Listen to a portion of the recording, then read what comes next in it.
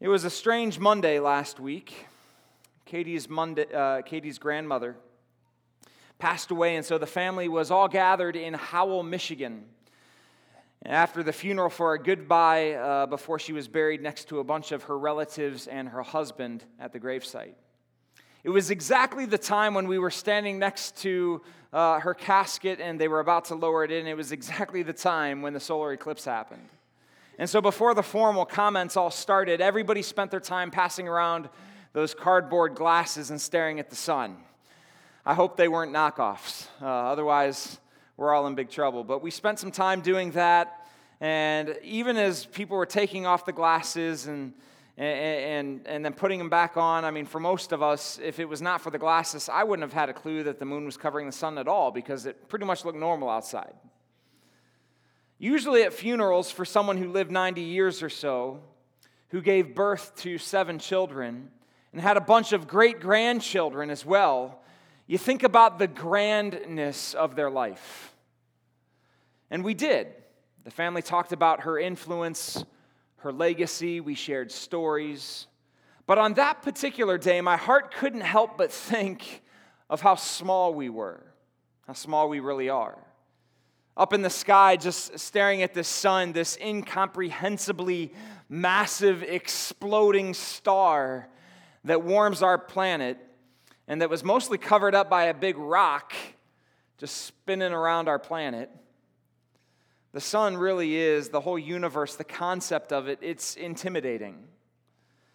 And yet it's just one, our sun that is, of billions of exploding stars across the universe.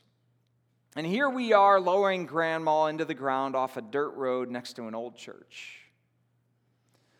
And it made me think that life is just such a breath. It comes, it goes, it's gone so quickly, and we seem so small and insignificant. What's really the purpose?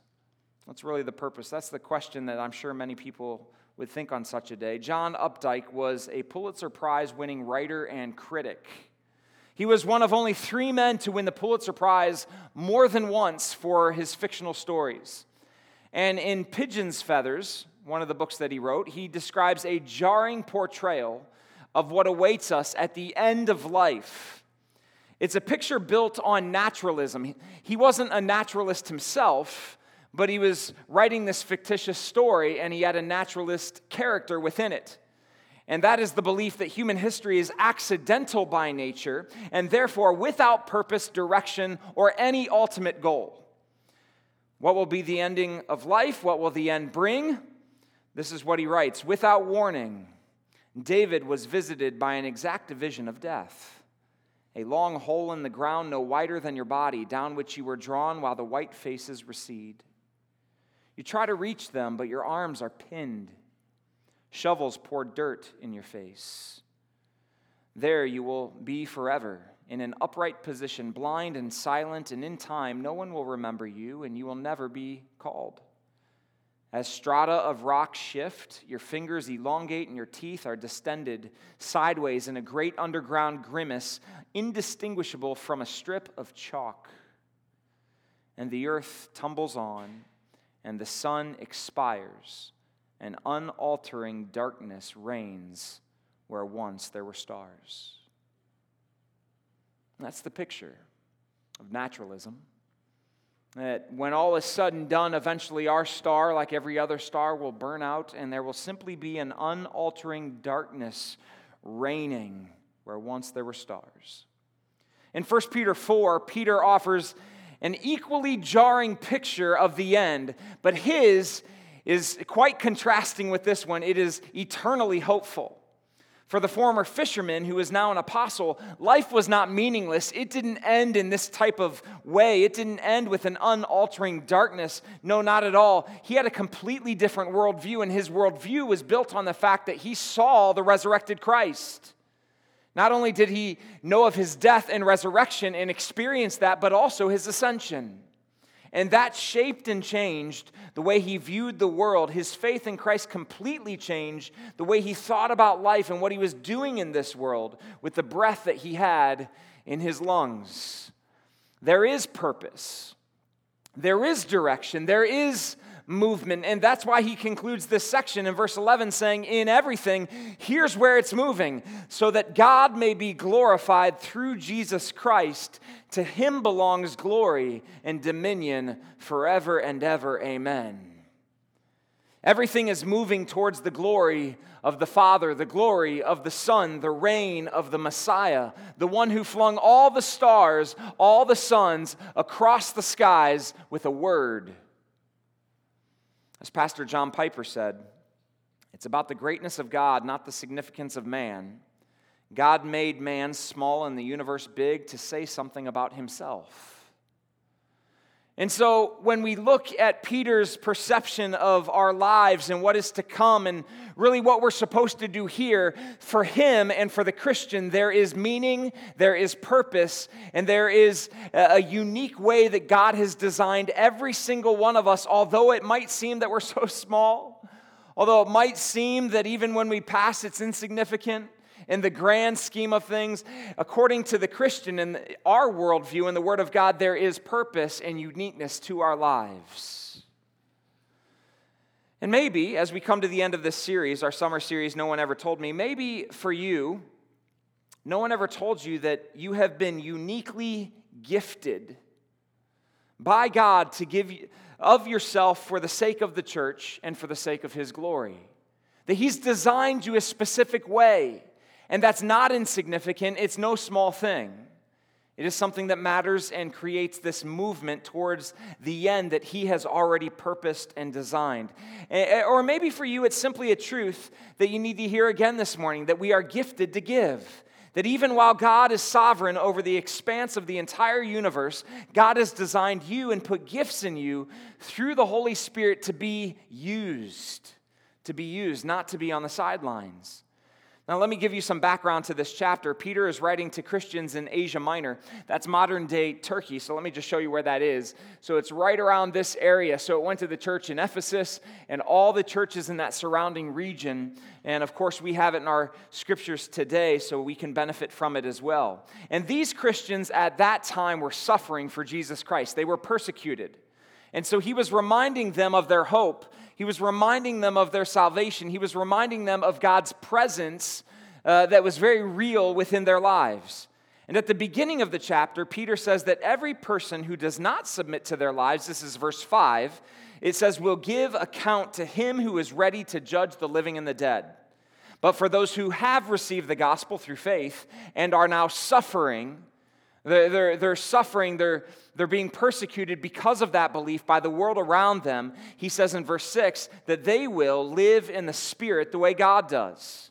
And this is why the Christian's view is so uniquely jarring, because in the end, everybody answers to Jesus.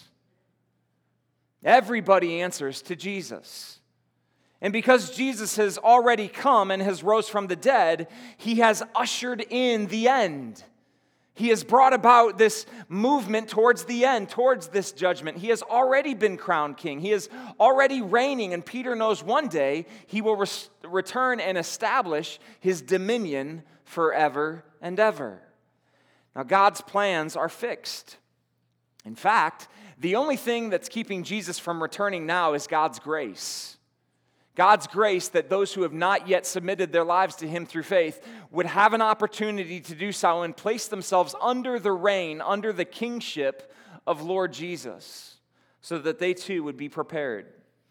So now look at verse 7, which is really the beginning of the paragraph we're looking at. It says, the end of all things is at hand. So according to the Bible, the end has already begun. We are in the final chapters of history.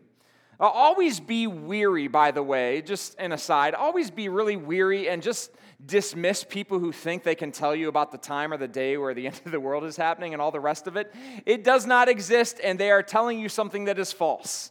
Just last week, I got so many Facebook messages and emails from articles and people trying to ask, like, Pastor, did this solar eclipse have theological meaning and this and that and whatever? And most of it's just nonsense, because God's word already tells us that no one will know. No one knows the day. So if somebody says and claims to know the day, you already know that it's false teaching.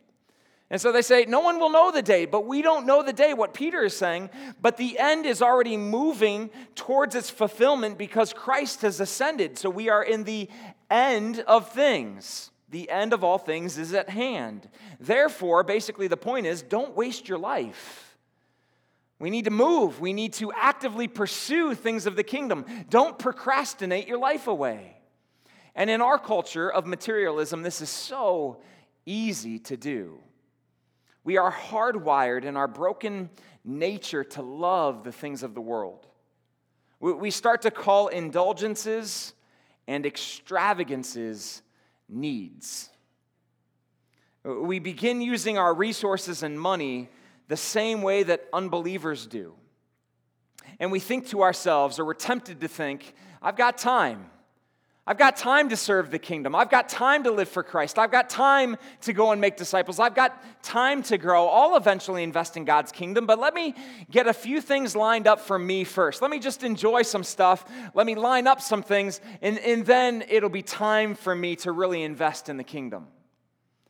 Or maybe let me get a few things lined up for my kids. I need to make sure that they're on the right teams, in the right sports, at the right school. So once our lives are not so dominated by these pursuits, then I'll create the space necessary to invest properly in the gospel. And we end up pulling back from Christian relationships. Our calendars end up revealing our priorities, and our priorities are often built on consumerism and individualism. We pull back from productive work for the kingdom. We pull back from growing as disciples and disciple making, and we forget why God still has us here. That we're here for a purpose, uniquely gifted in the middle of this darkness. Instead of bringing us straight home to Him, He left us here for a reason for this season because it matters. We forget maybe at times we're in a war. We forget, according to this verse, the end of all things is at hand. We must give up the chase. Give up the life we had before Christ that still tugs at our hearts every day.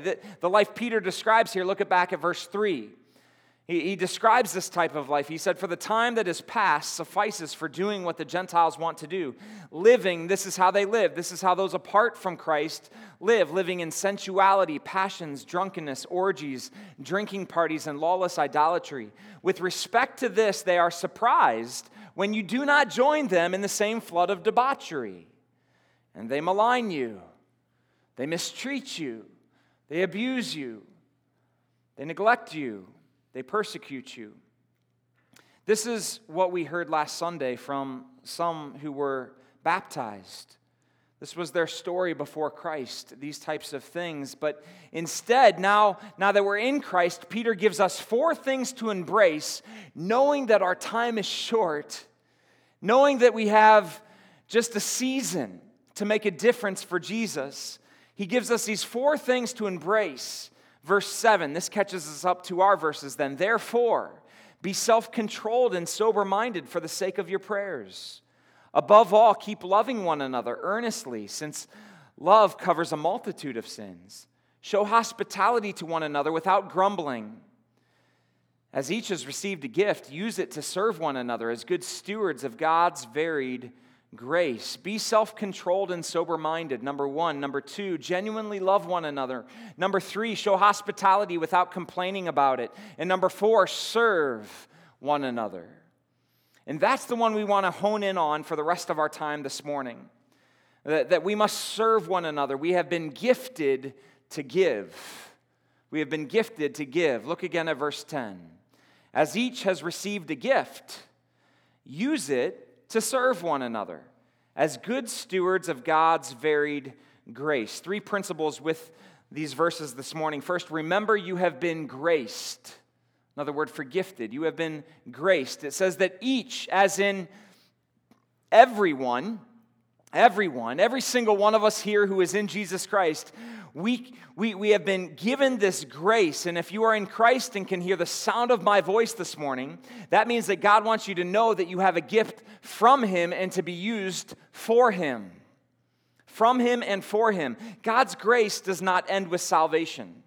So often when we think about grace, we put it into a small theological box, but the doctrine of grace, the theology of grace, the idea of grace is so much broader.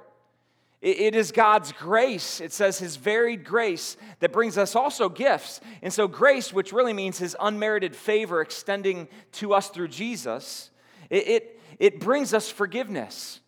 Our sins are no longer counted against us by God. It justifies us. That's God's grace. It's a work of his grace. That the righteousness of Jesus is attributed to us so that we can stand before a holy God. It's grace that sanctifies us, that helps us move and become more and more like Jesus Christ. It's grace that brings about our salvation, that saves our souls for eternity so that we will enjoy God forever. It's grace that allows the sun to rise. It's grace that allows the rain to fall. It's his grace that gives us each other. It's his grace that gives us his Spirit. And he has given us gifts of grace that we do not deserve for us to enjoy. But more than that, for us to use for his people and for his purpose and for his glory. This is also grace. I used to play soccer with this guy at Cedarville University. His name was Roddy Willis. And Roddy was gifted. He was tall, he was strong, he was fast, he was skilled.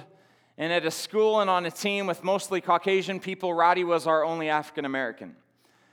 And Roddy, whenever he would go and score a goal, he'd put his fingers up like this, he'd shake them a little bit, and he'd go, "Grace." He'd go, "Grace." That was his celebration. That's what he'd do. When he'd go score a goal, he'd run away from the goal, and he'd go, "Grace, grace." But it just wasn't when he scored goals. When he had an assist, he'd put his fingers up, "Grace, grace." When he made a good pass, grace. When somebody else scored a goal, grace. When we were at practice and he made it through a sprint, grace. When we would come off the field and we'd show up at Wendy's for a post-game meal, he'd go, "Grace." Everything in this guy's life, he would always do this thing and always talk about it as a grace of God. It was all the time on his lips. Every time he made a good play, every time he got off the charter bus and we made it safely back to school, every time we had dinner, every time he woke up, every time I saw that guy, if it was a beautiful day outside, I'd be like, "Roddy, good to see you, man. Isn't it beautiful outside today?" It's like, "Grace." Everything's just grace. And we'd go into these restaurants, and Roddy was known on our team, and this is not pastoral exaggeration. He would share the gospel with every person who served him in every restaurant we went to during that soccer season. I don't know what he did when we weren't playing soccer and traveling around and whatever, but every time I was with him, he would always share the gospel. And so he'd come and with his food, and somebody would say, "Hey, did you get to share the gospel?" And he's like, "Yeah, grace. Grace." Everything in his life he was always talking about grace. Sometimes the guys on our team would make fun of him for his quirkiness. Sometimes people in the school would judge him for his overzealousness, saying, you don't need to be like Roddy. Roddy's just weird. He's different. You don't need to be like Roddy. He's always talking about Jesus. He's always talking about grace. It's like the only thing that he thought about in life. And I remember even when we were playing soccer, he quite frankly, he never really fulfilled his potential. Because when he was playing on the soccer field, it's like he wasn't really all that interested in the game. When he wanted to dominate, he'd like kick it into gear and he'd dominate, he'd score a goal, and then he's running around, "Grace, grace." And then when he wasn't paying much attention, the coach would always yell and be like, "Roddy, start running." He's like, "Okay." And it was like, it was never a big thing to him. Because for him, it's almost like the game itself was just something to do, but all he really cared about was telling people about grace. And all these Christians would mock him. And he wouldn't argue, he wouldn't yell. In the 2 years that I knew him, he was an encourager. He would always sing. He was singing all the time. He was always talking about grace. He was gentle. He was never obnoxious in his presentation of the gospel. But he'd talk about grace. Everything else in life, secondary. I think he understood the grace of God in a much more biblical way than any of us did at the time. Do you know that every good thing in your life is God's grace? It's His grace. It's varied grace. Even our gifts, varied grace. So just to give Pastor Roddy a shout out, he's a pastor in Texas today. Just turn to a couple people, and for the sake of Roddy, just put your fingers up and just do a good grace this morning. Grace. It's grace. Notice as well that it says varied grace. We're not all the same. We're all wired differently. We've all been given different grace in terms of gifting from God. Here, this is good news, by the way. We all need to hear this from the Lord this morning, that our perfectly heavenly Father is saying to us that you have been gifted. You are gifted. You are gifted with a grace, a varied grace that is different from everyone else's form of grace, that gift that is meant to be in you and used, yes, for your enjoyment, but ultimately for His church and for His glory. Don't waste it. Don't sideline it. Use it. That's what Peter's after here. Use it. If you're not sure how, then pray. Ask the Lord. Talk to someone in our church family. Fill out a communication card and just be like, I don't know how to do this. We'll get together. We'll pray. We'll figure it out. But use it. Don't waste it. God's given you that varied grace for a purpose that is far beyond you and far beyond me. Something that matters for His church and for eternity. You have been graced, but acknowledge as well you've been graced or gifted to serve. To serve. Look at verse 10. As each has received a gift, we'll go back to this verse again and again, use it to serve one another. As good stewards of God's varied grace, whoever speaks, as one who speaks oracles of God, basically with the mouthpiece of God, the very words of God. Whoever serves, as one who serves by the strength that God supplies. Peter doesn't create a master list of spiritual gifts. The Apostle Paul does that in the book of Romans and 1 Corinthians. Peter just doesn't spell out all the details. He basically talks about how to serve one another through gifts of speaking and gifts of serving. He puts them in these two big buckets, gifts of speaking and gifts of serving. And we steward our gifts, whichever one of those buckets you tend to fall into, as co-managers in God's household, to build up the household, to build up the body, to bring the church to maturity, to help disciples be made. See, if everyone was like me, I tend to fall, or at least I think I fall, in that speaking category, in the speaking bucket. If everyone was like me, there'd be a lot of talking. Like a lot of talking. A little bit of listening, probably a lot of singing. There'd be a lot of grilling food. All winter long, just grill, grill, grill. We'd grill a lot of food. There'd be a lot of reading books. There'd be a lot of watching sports and watching movies. But nothing would ever get fixed. Like ever. And ever. We'd be enjoying theological conversations and talking about mission in a decrepit, broken, beyond repair building that would basically be useless for any other purpose. I love to preach, but not everybody does. But that's how I'm built. That's how I view the world. That's how I think about life. That's how I think about much that I do. I'm built for this. Maybe some of you love to build things. Maybe you're built to fix things or clean things or organize things or host people or listen to people or encourage people or pray for people or play some instrument for people. But not everybody loves what you love because that's how you're built. You're built uniquely, a varied grace, different from every single other believer in this church family, and yet all under the sovereignty of God, His control for His purposes, for His glory. Now, in this first bucket, if we're talking about the speaking gifts, if you wake up early and go to bed late constantly thinking about how to communicate the beauty and the power of God's word and the gospel, maybe you can kind of start to relate to people in that bucket. But that's how I think about life. If I go through a day and something interesting happens or something horrible happens or something good happens, I'm always and only pretty much thinking about sermons and teaching. If I'm watching television, I'm thinking about preaching. If I'm reading the news, I'm thinking about preaching. If I'm interacting with you as a friend, I'm thinking about preaching, and you'll probably end up in an illustration someplace. That's just the way it goes. Like I go through life and I'm constantly thinking, how does this apply to the Word of God so I can use it to help other people understand the Word of God and better understand the gospel of Jesus? I'm constantly thinking about that. It's like a never-ending, never-ceasing thing. Now, when you're in that way, when you're gifted in that speaking category, Pastor Kent Hughes talks about preachers, and this is what he says about his own experience. He says, there are times when I am preaching that I have especially sensed the pleasure of God.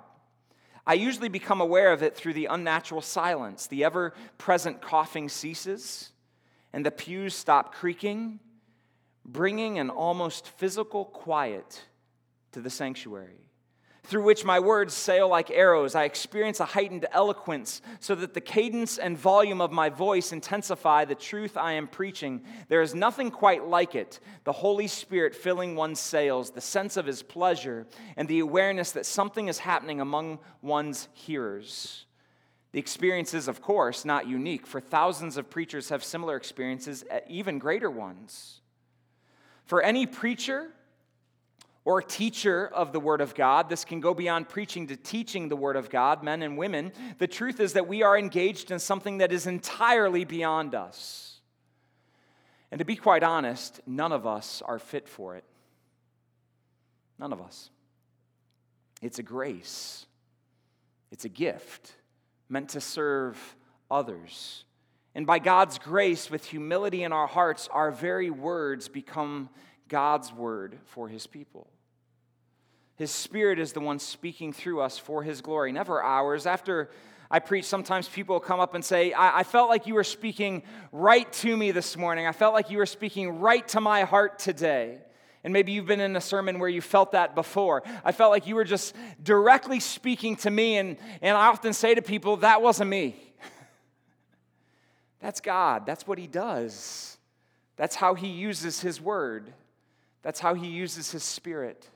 It's never a person. That's God's work. That's God's doing. And for every gift that is not a speaking gift, but generally this other bucket, a serving gift, the same principles apply. The same principles apply. This is meant for others, not for ourselves, for their good, not for ours. I remember Ed Schofield. He was our high school custodian. And Ed Schofield had served as the custodian at Cuyahoga Valley Christian Academy for decades when I was there from 94 to 98. And I remember our high school soccer coach one time bringing Ed Schofield into the team meeting before our game to give us the pregame pep talk. And we were all blown away because we knew Ed. It was a smaller school. We'd seen him. We've talked to him. And we're thinking, this guy's not a motivational speaker. This is going to be totally lame. This is going to be totally boring. And so Ed comes in, and we used to have a nickname for Ed. Now, this is, again, in the 90s. This was my generation in high school. So at that time, like for guys who were kind of, in their teens in those years, I used to watch a lot of Ninja Turtle movies. Like the original ones, not the new ones, like the good ones, the awesome ones. And so it was like real actors in those big costumes. And I remember going to the movie theater, and afterward my dad saying, like, don't go down in the sewer and don't go looking for turtles down there. And I'm like, yeah, and then I tried to convince my brother to do it, but because I didn't want him around much, but he never did. So it was a Ninja Turtle thing. We loved Ninja Turtles and played Ninja Turtle video games and all the rest of it. Well, Ed looked a lot like Splinter. So we used to call him Splinter because he had kind of wiry hair, kind of balding. He'd slick it back. So Ed Schofield comes into this meeting and starts talking. And he tells us about taking care of the grounds, and he tells us about arranging classrooms, and tells us about cleaning the bathrooms and sweeping hallways. And we got to this Q&A part, and somebody asked him, "You know what, I'm a high school kid, and I don't think there's a guy in this room today that would go through life and say, I can't wait to be a high school custodian. Why are you doing this?" And it was said in sincerity. And Ed started to cry. We were shocked. We've never seen Splinter cry before. He started to weep. We sat silent, and we sat on the edge of our seats waiting for him to respond. And this is what he said. He said, "When I serve Jesus Christ as a custodian, I feel the Lord's pleasure."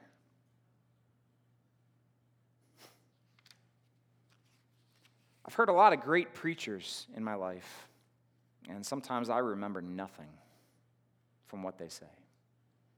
But I remember Ed, who probably wasn't in the speaking bucket. He was in the serving bucket. And he said, "I feel the Lord's pleasure when I serve as a custodian." When we work and serve in our giftedness, we feel the Lord's pleasure. Did you know that when you are using your gifts for God's glory, when you're feeling His pleasure, it becomes a conduit of grace to God's people? It's a varied grace, not just meant for you, but meant for all. When was the last time you felt the Lord's pleasure using your gifts for His glory? When somebody were to ask you, like, why were you doing that? You felt such pleasure and joy in what you were doing for the sake of the kingdom that it brings tears to your eyes just to say, because when I serve the way I've been wired to serve, I feel His pleasure. People look for joy in so many places in this world. And they're so sad and depressed and joyless. And they call themselves Christians. Maybe if that's you, that joy is found in places you have not been looking recently. It's found in places that are already inside of you, that God is waiting for you to start using. You have been graced, gifted. You are gifted in speaking or serving for the purpose to serve. And so finally, serve. That's the last one, serve. Serve in your gifting.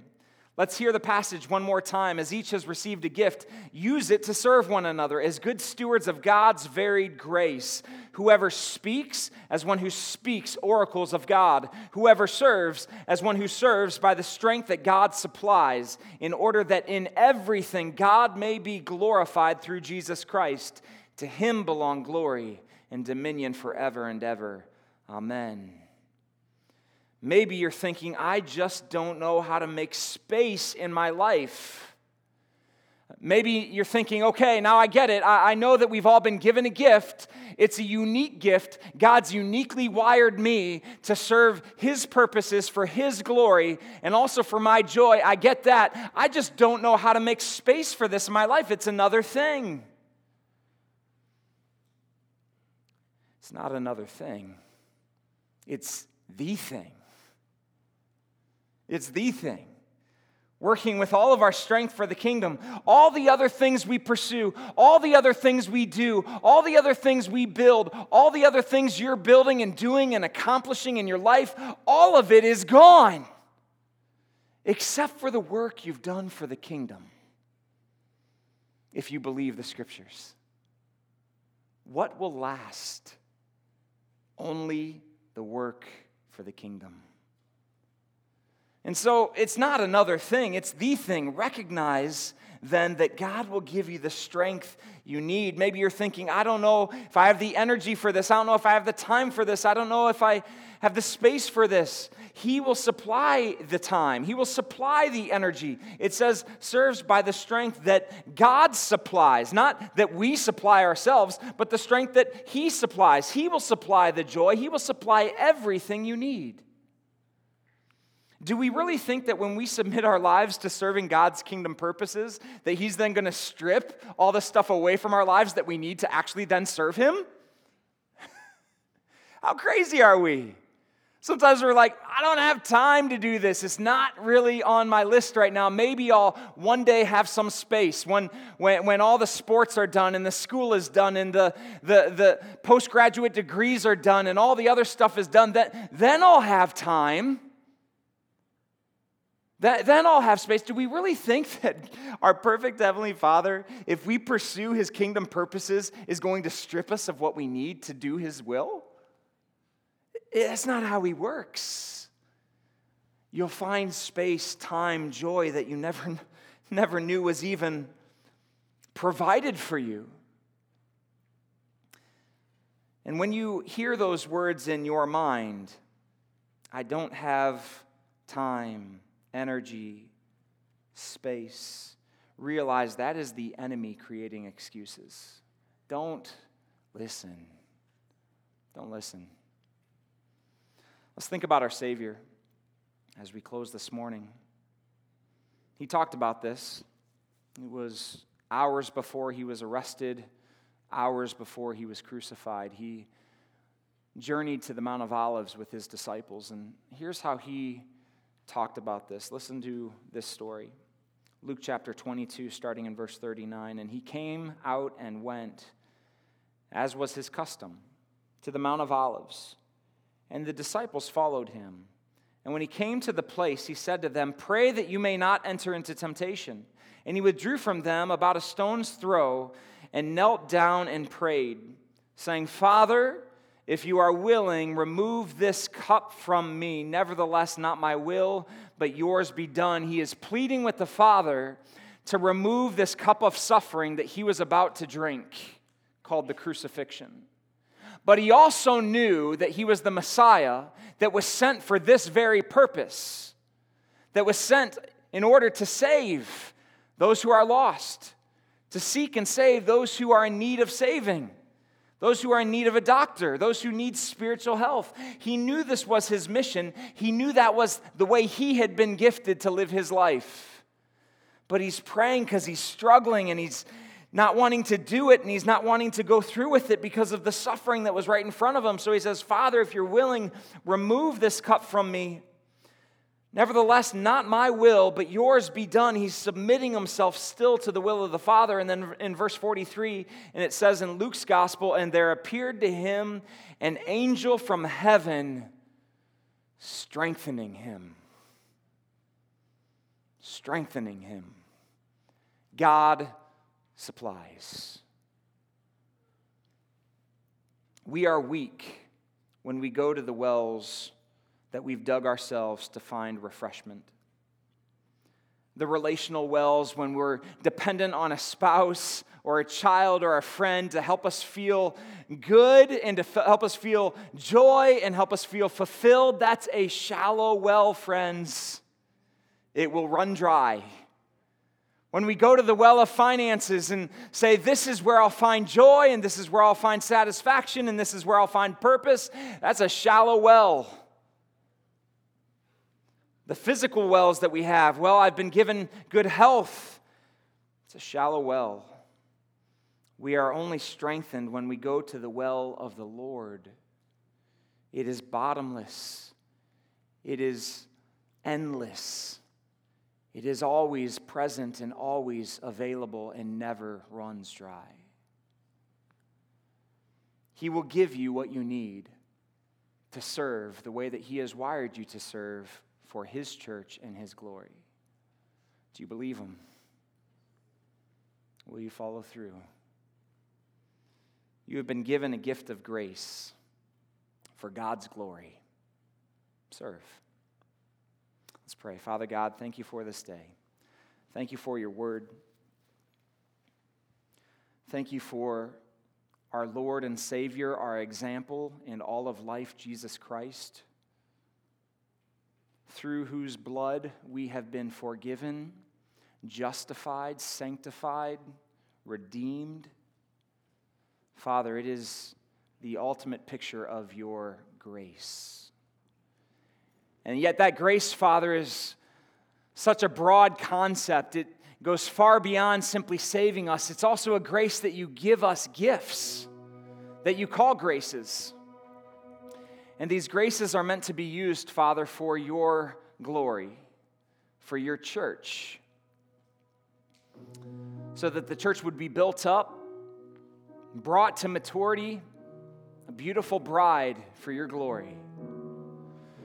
So, Lord, thank you for how you've uniquely wired each of us here in this room this morning. Help us to know that through your word, you're speaking to each of us, that the end of times is at hand. We don't know, but that is meant to give us a sense of urgency to serve and to make a difference, making disciples in this world, working for your kingdom productively for your glory.